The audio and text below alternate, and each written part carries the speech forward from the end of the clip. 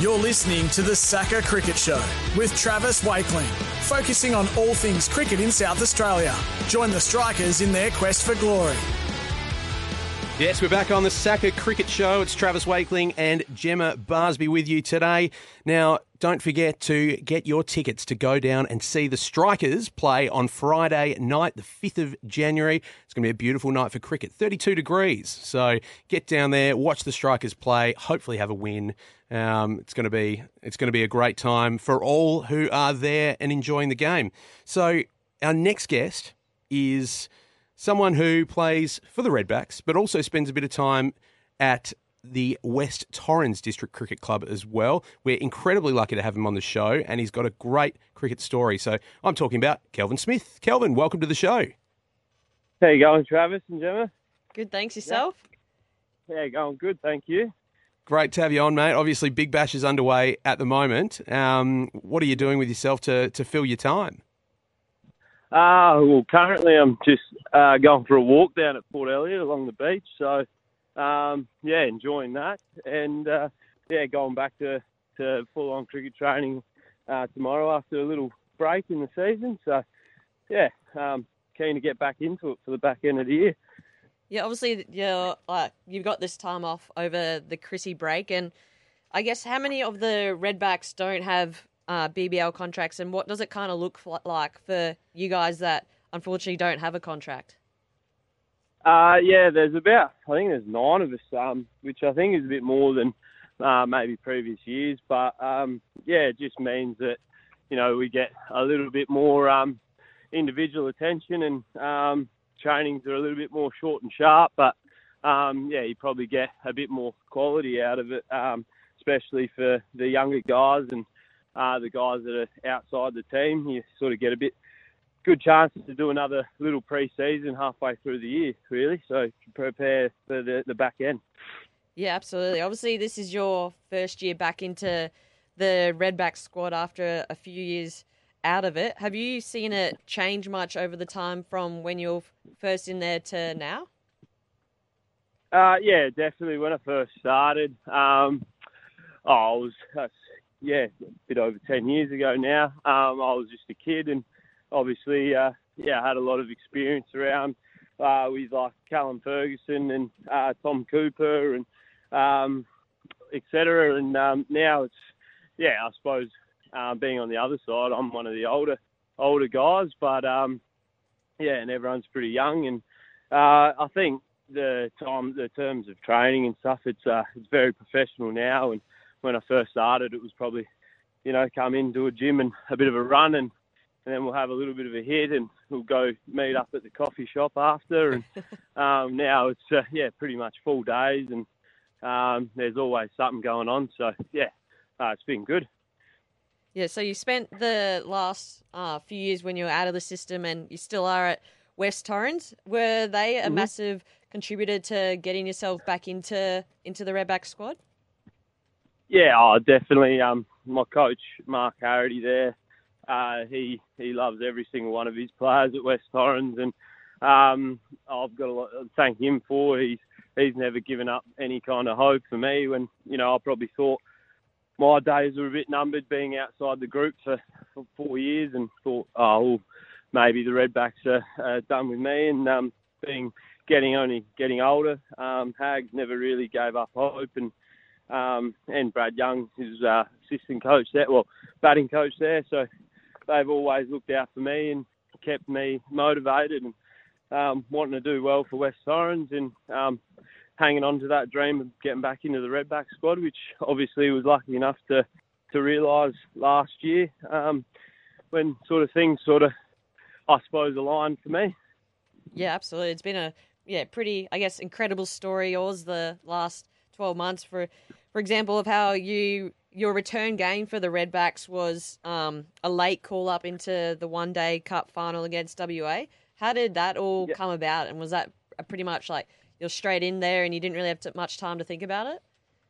Yeah, well, it was probably the best way to sort of debut, I suppose, in a one-day final. I only found out 5 minutes, so I didn't have any sleepless night or anything like that. I sort of went over there with the squad of 13 and knowing that I was probably just there to sort of run the drinks and, if anyone got injured. And unfortunately, Jake Carter pulled a hamstring and in the warm-up. And, obviously things got a little bit frantic there. I'd heard a whisper, but I'd seen him warming up and I thought he was all right. And then, Dizzy just walked over to me in the change room and was like, mate, you're in. What?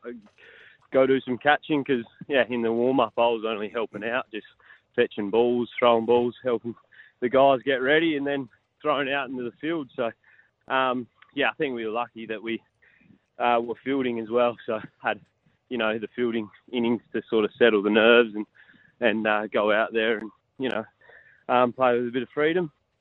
And you played pretty well. Tell us about your innings. You you started pretty quickly, actually. Tell us about your experience out there in the middle.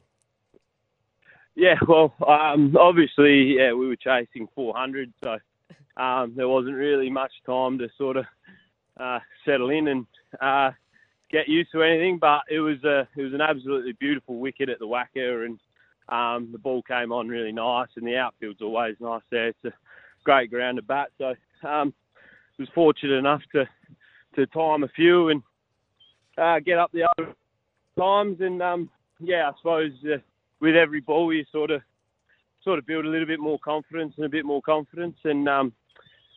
think a bit disappointing and coming to an end, but I was sort of happy that I was able to help the team and try to, I suppose, get us off to a good start, which was kind of my role, and it would have been nice to go on with it. And hopefully maybe we could have won, but it was an amazing experience just being a part of a one-day final. And, it was even better just to be in and around the Redbacks again and being at that sort of level of cricket. And all the boys were awesome to play with and really welcoming. And, it was just a lot of fun. So, just absolutely enjoyed every minute of it. That's great. Well, you find yourself back in again. Obviously, you're in the squad this year with a contract. You've played a few games this season. How are you going to cement your spot, get back in the side, sort of to finish off the season in the Redbacks?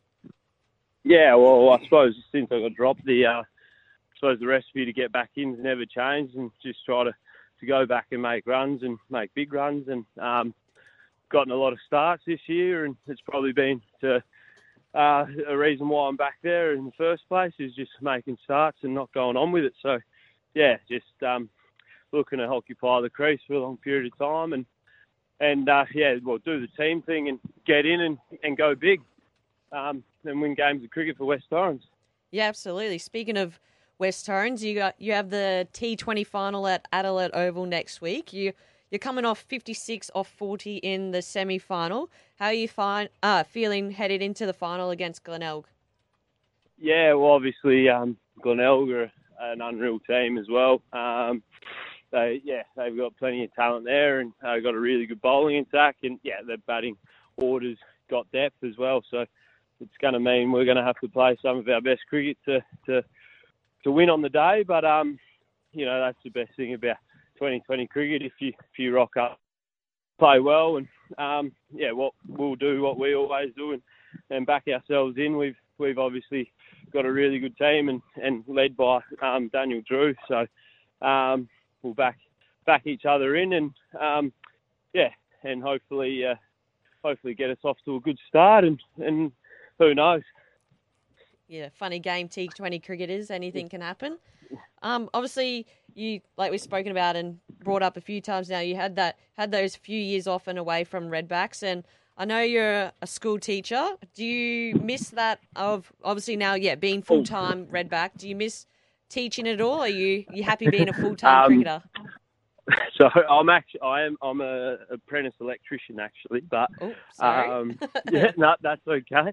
I've sort of been doing a little bit of that in the background.